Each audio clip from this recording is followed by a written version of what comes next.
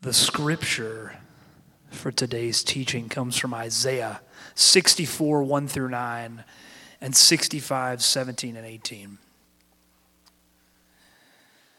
Oh, that you would rend the heavens and come down, that the mountains might quake at your presence, as when fire kindles brushwood, and the fire causes water to boil, to make your name known to your adversaries, and that the nations might tremble at your presence.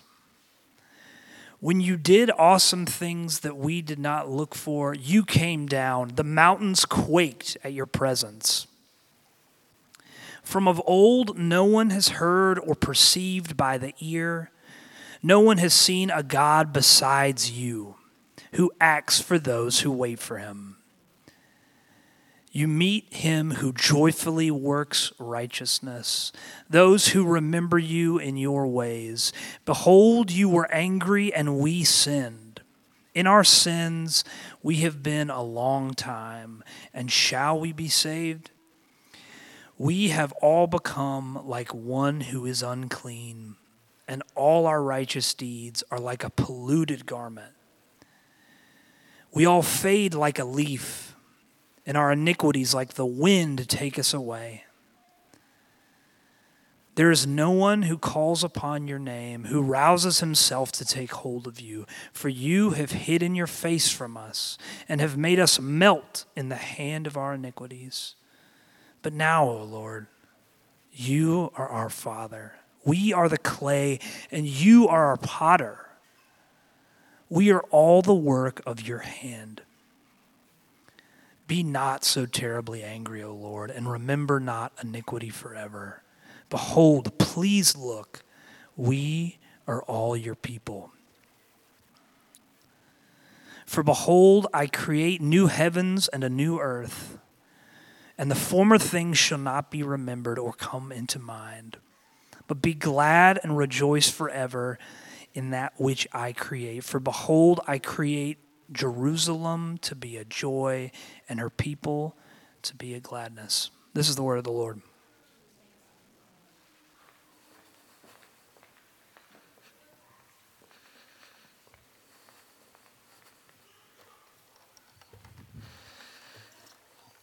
All right. This is the first Sunday in Advent, and for those of you who didn't grow up in this tradition, Advent just means that something is coming. Something is coming. So in Advent, we look back to the ancient people of God and say, oh, how did they look forward to something? Because they didn't know the end of the story. How did they look forward to something? So we look back and say, oh, how did they do that? How did they look forward to the Messiah?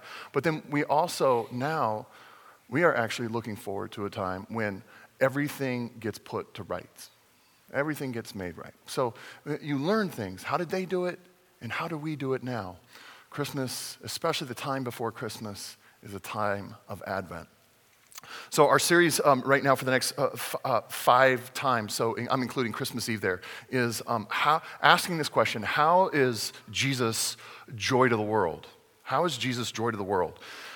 Now, there are some vivid, I think, illustrations and words that the scriptures use to describe like how the human condition is in relation to a perfect God. So one of those illustrations that we see scripturally is deadness, right? We are dead in our trespasses and sins, the scripture tells us. So what it means by that is like we are so broken and so flawed, we don't have this moral agency to fix ourselves. So the scriptures describe my condition as deadness in comparison to who God is. There's another picture, and Will touched on this, and it's one of captivity. Like our condition has us in a certain prison cell that we couldn't use our own strength to get out of. And there are suspicions that we're there rightfully. This is 79 years ago, a week to the day. This is in 1943 in Tegel prison. Dietrich Bonhoeffer, German minister, was there under the Third Reich, And he was there because he was a minister who was protesting treatment of people, including the Jews in Germany at that time. And here he was in prison, ultimately died. And he wrote this about Advent and about prisons. He wrote this: a prison cell like this is a good analogy for Advent. You're looking forward to something, and you can't do anything to get out of it. Prisons are a sort of result. They're a result of like a legal system. They're a result of a culture, a society. They're a result of a governance.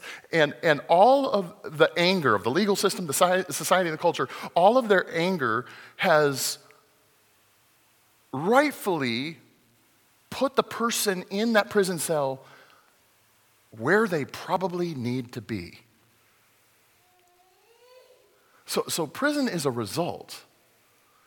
When I was doing youth work, I was a young guy, forgive me of this, but I was ministering in a small town in a youth group, and I wanted to do this. I wanted to care for the widows and the orphans and those who are in prison, like the scriptures tell us to do. So I went to this small town jail, and the sheriff and his deputy were there, and you can only do this in a small town, by the way. And I said, hey, is it okay if I talk to anybody who's locked up? And he was like, why do you want to do that? I was like, well, because, I'm bringing some youth guys with me, and we're commanded to, talk to the prisoners, visit those in prison. And he was just like, yeah, that's fine. Now, again, this can only happen in a small town, but, the two dudes in the holding cells, they heard me. And they're like, yeah, if you come back, we want you to bring cool menthols with you. Okay? So I left with these two youth guys who were very impressionable at the time, and I went to the gas station. I got some cool menthols. And we went back to the jail because the guy had said, I'm not going to talk to you unless you bring menthols. So we sat there, and it's funny, it's because the sheriff or the deputy guy, he let us just sit there and talk to him while he's smoking cigarettes. Again, this can only happen in a small town. And one of the guys goes, hey, I'm going to tell you right now, I did it. I'm guilty. I so did it. And this guy had been repeatedly thrown in for 4 or 5 days for what can only be described, I'm going to keep this family friendly, but public rowdiness and drunkenness. I don't know why I'm grinning, but it just happened again. But he was just, I think I'm grinning because he said, I did it. I'm in the right place. I'm in the right place. Yeah, he wants to be out, but part of him is just yeah, this is what happens. This is what happens. Let me tell you something that doesn't sound very Christmassy at first, okay? And this is going to bug you because it bugs me. God gets incredibly angry at sin. That doesn't sound very much like Christmas. Now, let me make an utter mess, because I've already ruined a little bit of Christmas. Let me make an utter mess of your Christmas dreams. We are in a cell because of the sin we have done. And we also can't get out on our own strength. Let me try this. Christine, did you have those? Oh, here we go. This is going to have to sound like Jingle Bells. Here, let me try it again to make it more Christmassy. God gets incredibly angry at sin. Did that make it better? No? Yeah, that bothers me. Now, let's really be honest with each other. Okay? Because God's approval ratings are absolutely dismal at this point. God gets incredibly angry at sin? Really, Tim? Yay, Christmas. You would not believe the thumbs down he gets at this point. Like Kanye and that same Sam Bankman-Fried guy have better approval ratings than God does at this point. God gets incredibly angry at sin.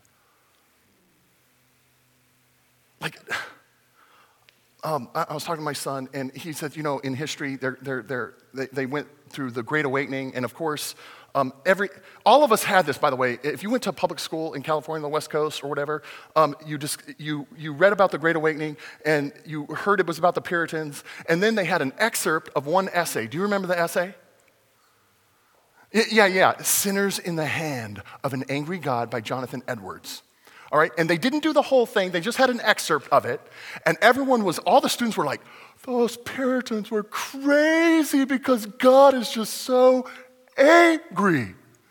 And then someone raises their hand and they say, Miss Smith, why were they like that? And Miss Smith, who probably just read that excerpt of Jonathan Edwards' essay, says, no, guys, look. Back then, and back then means they're not enlightened, they're probably dragging their knuckles, and they don't have a big view of the world. And Miss Smith, poor Miss Smith says, look, they didn't know a lot, but now we believe in a really nice, happy, loving God. Back then they didn't because God was really angry, but now we believe in a really super, super nice, not angry God. Okay, what does this have to do with Christmas? Let me tell you. And it's a very massive controversial statement, but this is what I'm going to ask you to do is please listen or hear me out before you leave mad. Like, don't be mad now. Could you reserve to be mad until after it's done? All right, so here it is. Here's the controversial statement. Now, more than any time, we need an incredibly angry God who gets incredibly angry at sin. Okay, because that is what frees you and me from a cell. Now I'm going to show you how, and this is the shape of where I want to go, is that if God is angry, then the future is not going to be a raging dystopia like a Cormac McCarthy book. 2, if we have an angry God, it's going to make you incredibly kind and not judgy. You're like, where is he getting this? 3, I'm going to show you if we have an angry God, it is a massive, big liberating love out of that cell. All right, so look, the future is not going to be a raging dystopia. Let's look at that. When William read those words from Isaiah 64, there's just something that you have to remember, I have to remember, is that they're written like a diary log of geopolitical situations. So the people who are reading Isaiah, the people of Israel, it is hard for suburbanites to get this in the West. Let me just tell you this. They have seen their homes leveled and burned, like standing right there. They have seen their kids killed right in front of their eyes. They're wishing for death, but they're about to be booted into exile where they're going to suffer a lifetime of degrading slavery to someone else. It is difficult for Western Americans to get this. Okay, so what are the words that Isaiah says in Isaiah 64? They're seeing this injustice. What does he says? I'm going to paraphrase this, but this is what we get from Isaiah 64. You can see it in the text. Oh, that you would rip a hole in the cosmos and enter into this and do something about all of this garbage. Oh, that you would rend the heavens. I wish you would come down here and do something about all of this violence. Do something. If you came down, this is what Isaiah is saying, if you came down, every strong man, every genocidal dictator, they would get pwned by you. Whoa. Whoa. All right, so what is Isaiah saying? If you did something, if you were angry at this injustice, the future would not be a dystopian lunacy. What's he saying? If I knew you were angry about all of this bad stuff happening, it would actually give me a little bit of hope. All right, here's a summary of Isaiah, and I'm going to throw in a lot more scripture. Here is like God's anger is unchanging. This is why I'm not good at being angry. My kids can do something one day, and I ignored it, and it doesn't bother me, and I'm not angry. And then the next day, out of the blue, they do the same thing, I get angry, and they're just like, well, what happened to you?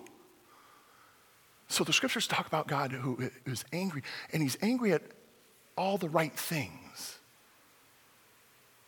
And he doesn't like laugh if about some bad things, and sometimes we can laugh at bad things happening to other people as long as it doesn't happen to us, and we're not angry about it. But God is angry at all the right things. And he's always angry at bad things, even if we were just to be like, oh, it's not a big deal. Now here, this is ominous. The scriptures tell us this, and maybe I'll say Merry Christmas afterwards. This is what the scriptures tell us about an angry God. Nobody will get away with anything. Merry Christmas? Okay, now you're smart. You're enlightened. And I think you should push back here. And you gotta say, hey, big, tall dude. That's hunter-gatherer talk around the campfire. That's knuckle-dragger talk. Okay? If you make God all angry, all it's gonna do is increase violence in this world. So do not give me an angry God. You might say that to me, and you would be appropriate in actually bringing up that argument. You guys, I've quoted Miroslav Volf a lot in the last several weeks, and it's because I've been reading a lot of Miroslav Volf lately, all right? And I do love the local connection. He used to teach at Fuller, and I told you he's at Yale Divinity now. And I recently read a book, recently, like this last summer, and it's called Exclusion and Embrace. And Volf is from Yugoslavia.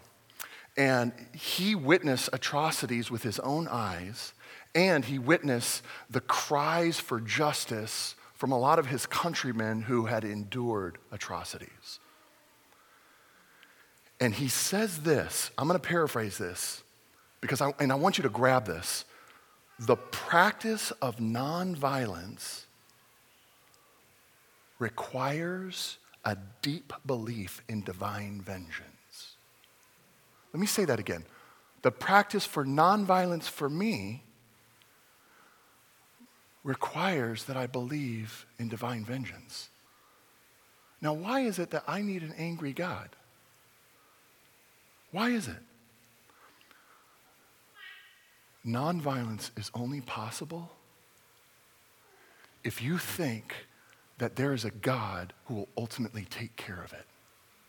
And if you don't believe that there's a God who will ultimately take care of it, do you know what the job is? It is your job and it's my job to pick up our fist. It's to pick up a bat. It's to pick up a club. It's to pick up a gun. It is to do written online takedowns at 2 a.m. It's on us to do it. If I don't believe that God is going to take care of it, then it's up to you and it's up to me to punch people who are bad.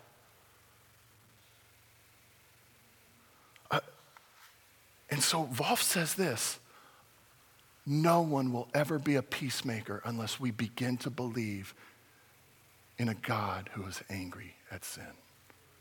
Whoa. I don't understand the Christmas part yet, Tim. Okay, all right. We're creeping in on a beautiful Advent Christmas via an angry God. Okay, we need his anger for hope that he's going to take care of business. He's going to make things right. But this is what else, second here. Believing in an angry God is going to make you incredibly kind and not judgy. Huh? Okay, when we read this part, it's verses 4-6. First of all, Isaiah's like this. He's like, I want you to rip a hole in the cosmos. I want you to come down. I want you to clean house. And then verses 4 to 6, who do we read is a little nervous and starting to shrivel up and shrink and get in a defensive, fetal, cowering position? This is odd because it's not the bad people who are beginning to cower and shake and tremble like a leaf. Because in verses 4 to 6, the anger begins to touch the people who asked him to rip it open and come in. See, when we meet the angry God of the scriptures, if he really did enter in and said, all right, I'm going after the bad people, it hits me. Because immediately, you know what I think? I think, oh, I've done some things. Yeah, I thought of them for sure, but I have done some things. This is it, is all of a sudden, I am in this, you have group A with all the bad people, and we want to think that, hey, rip open the heavens, come in and take care of group A for me. And suddenly it hits me, it's like, oh, oops, I am also in group A. I'm also in group A. Let me frame this in, now this is really broad stroke, okay? So forgive me for being broad stroke, but let me frame it in current divisions. You have religious, churchy, trad people. Trad, traditional conservative. I'll use trad, because that's what I read on Twitter. I'm sure it's okay. So you have religious, churchy, trad people, and you have over there, and then you have progressive, rational, secular people over here. Now, the religious trad people say we have rules, we have values, we have standards, we have morals, and we tell ourselves, look, God is going to judge naughty people. We believe it. We believe it. Now, and then they look at themselves, and this is what a religious, churchy, trad person, they look at themselves and say, and compared to the standards that I believe in, I am doing pretty awesome. That's what a religious person says. Now, on the other side, you have progressive peeps, and they say this, look, you do you. I'm going to accept all of the things. I'm going to be so super cool and tolerant, okay? And then they say this, all of those crazy trads are intolerant. Now, this is it, very broad. Both of those groups believe something very, very seriously. If everybody was like me, we'd be fine and the world would be a better place. Okay? What happens to Christians? I'm talking about Jesus followers. I'm not talking about religious people. I'm talking about Jesus followers. When they run into an angry God who is actually perfect, verse 6 tells us, oh, all of my good stuff is like a polluted rag.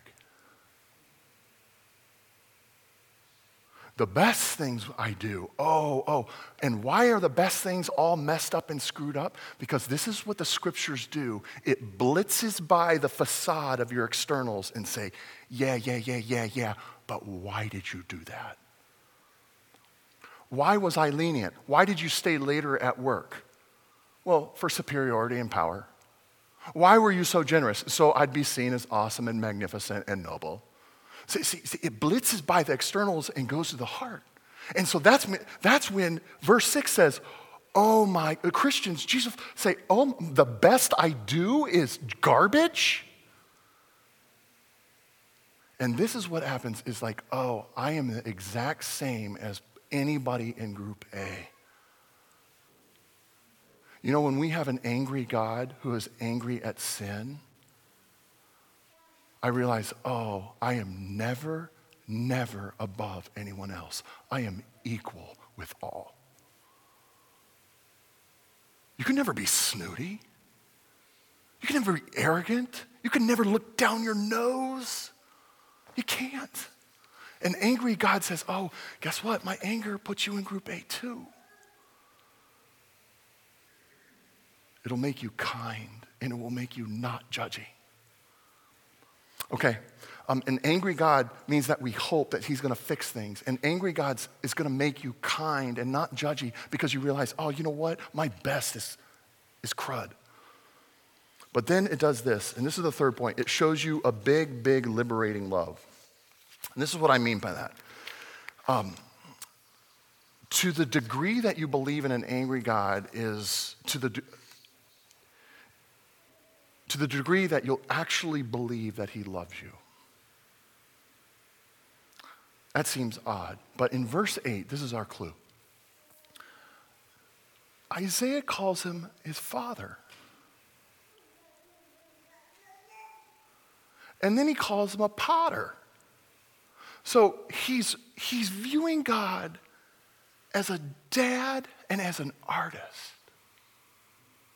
I know you're a dad at heart, and I know you're an artist because you love your creation. And so, listen to this. Love is the reason for his anger. Tim, I'm not following. Okay.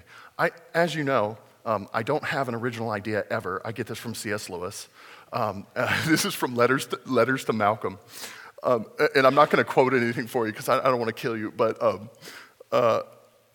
it's an idea that any marriage or relational therapist or counselor will affirm. And I'll affirm as a pastor of 20 plus years. A couple comes into your office, if you're a therapist, counselor, whatever it is, and there are sparks, and there's yelling and shouting and cussing and tears and back and forth. Just the whole burrito of emotions comes out if you're a marriage therapist or counselor or pastor. I will think in my head, and I know the therapist does it, oh my goodness, there is so much hope for you guys. There is so much hope for you guys. But do you know what and why I say that, do you know what the death rattle is for a relationship? Death rattle is what they call in hospice when you start to hear the rattle in the throat. And it's hours, if. This is the death rattle of a relationship. The final trumpet of a dead relationship is blasé, meh, indifference. I'll show you control, but I'm just over it. It's flat. There's no emotion.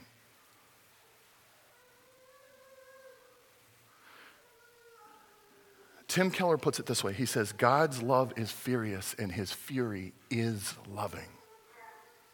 Why? Because a dad will get mad at his kids because he is dad, because they're his children, and because he loves them intensely.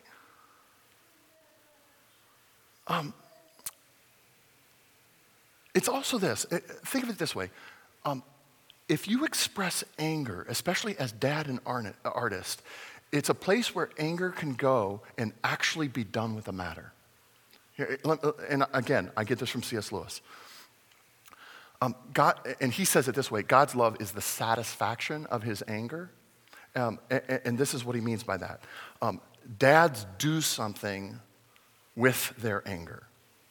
And so he's writing a letter, and I will quote it briefly. He goes, and there's this, his friend Malcolm has this relational hostility and problem. It's a brokenness in relationship. And so he says, my dear Malcolm, peace is never restored through moral lecture.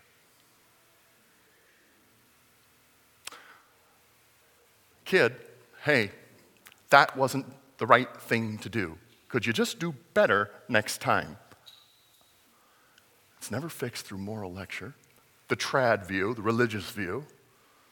And he says this, but it's also Never, ever fixed by saying, no problem, no matter, no big deal, which is the relativistic route. You do you, I do me, we'll just avoid it. It's never fixed by that. And this is C.S. Lewis's 4-word phrase. He says this: hot wrath, comma, hot love. Do you know why you get mad and you get it out with your spouse? You're saying, I am expressing anger. Why? Because I want to be close to you. I want to be close to you. And this thing is ruining us. Hot wrath, hot love.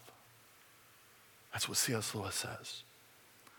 Now, this is incredibly, incredibly rare. I recognize this. Now, how rare is this? Is we only see it in Advent. How rare is it? I want to be so close to you, I am going to take on human flesh. I will be Emmanuel, God with you. We see it in one place. The judge of all the cosmos is being judged on the cross. This is where we see God can both be fury and love. If we have a God who is just angry at sin and injustice, guess what? We all get scorched. But if we have a God who's all love and no fury, nothing will ever, ever be corrected. Ever. Because he's a God of love. Only. And at the cross, we see things that simultaneously. I am going to pour out every ounce of wrath I have against you, against my own son, and it will satisfy me because you're loved. See, that's how you know you're loved. That's how big. What did it cost your God to love you? And we point to one dead God. It cost one dead God for me to be blameless in his sight, where he is not angry at me anymore. How is Jesus joy to the world? Well, an angry God is not going to give us a future of raging dystopia. An angry God is going to make you incredibly kind and not judgy. And if you don't believe in an angry God, you might never, ever really know the huge cost it took, the price being one dead God. How is Jesus joy to the world? He satisfies the anger of God. And that is the only thing that's going to liberate you. The only thing that's going to liberate you. Let's pray into that. Jesus, your kindness, I have always talked about your kindness and your love and your mercy and your grace. But admittedly, I have shied away from your anger. Talking about it, speaking about it, examining it, turning it over, mulling it over. That's my bad. I'm glad you're angry. And I'm so glad you're not angry at me because of Jesus alone. Amen.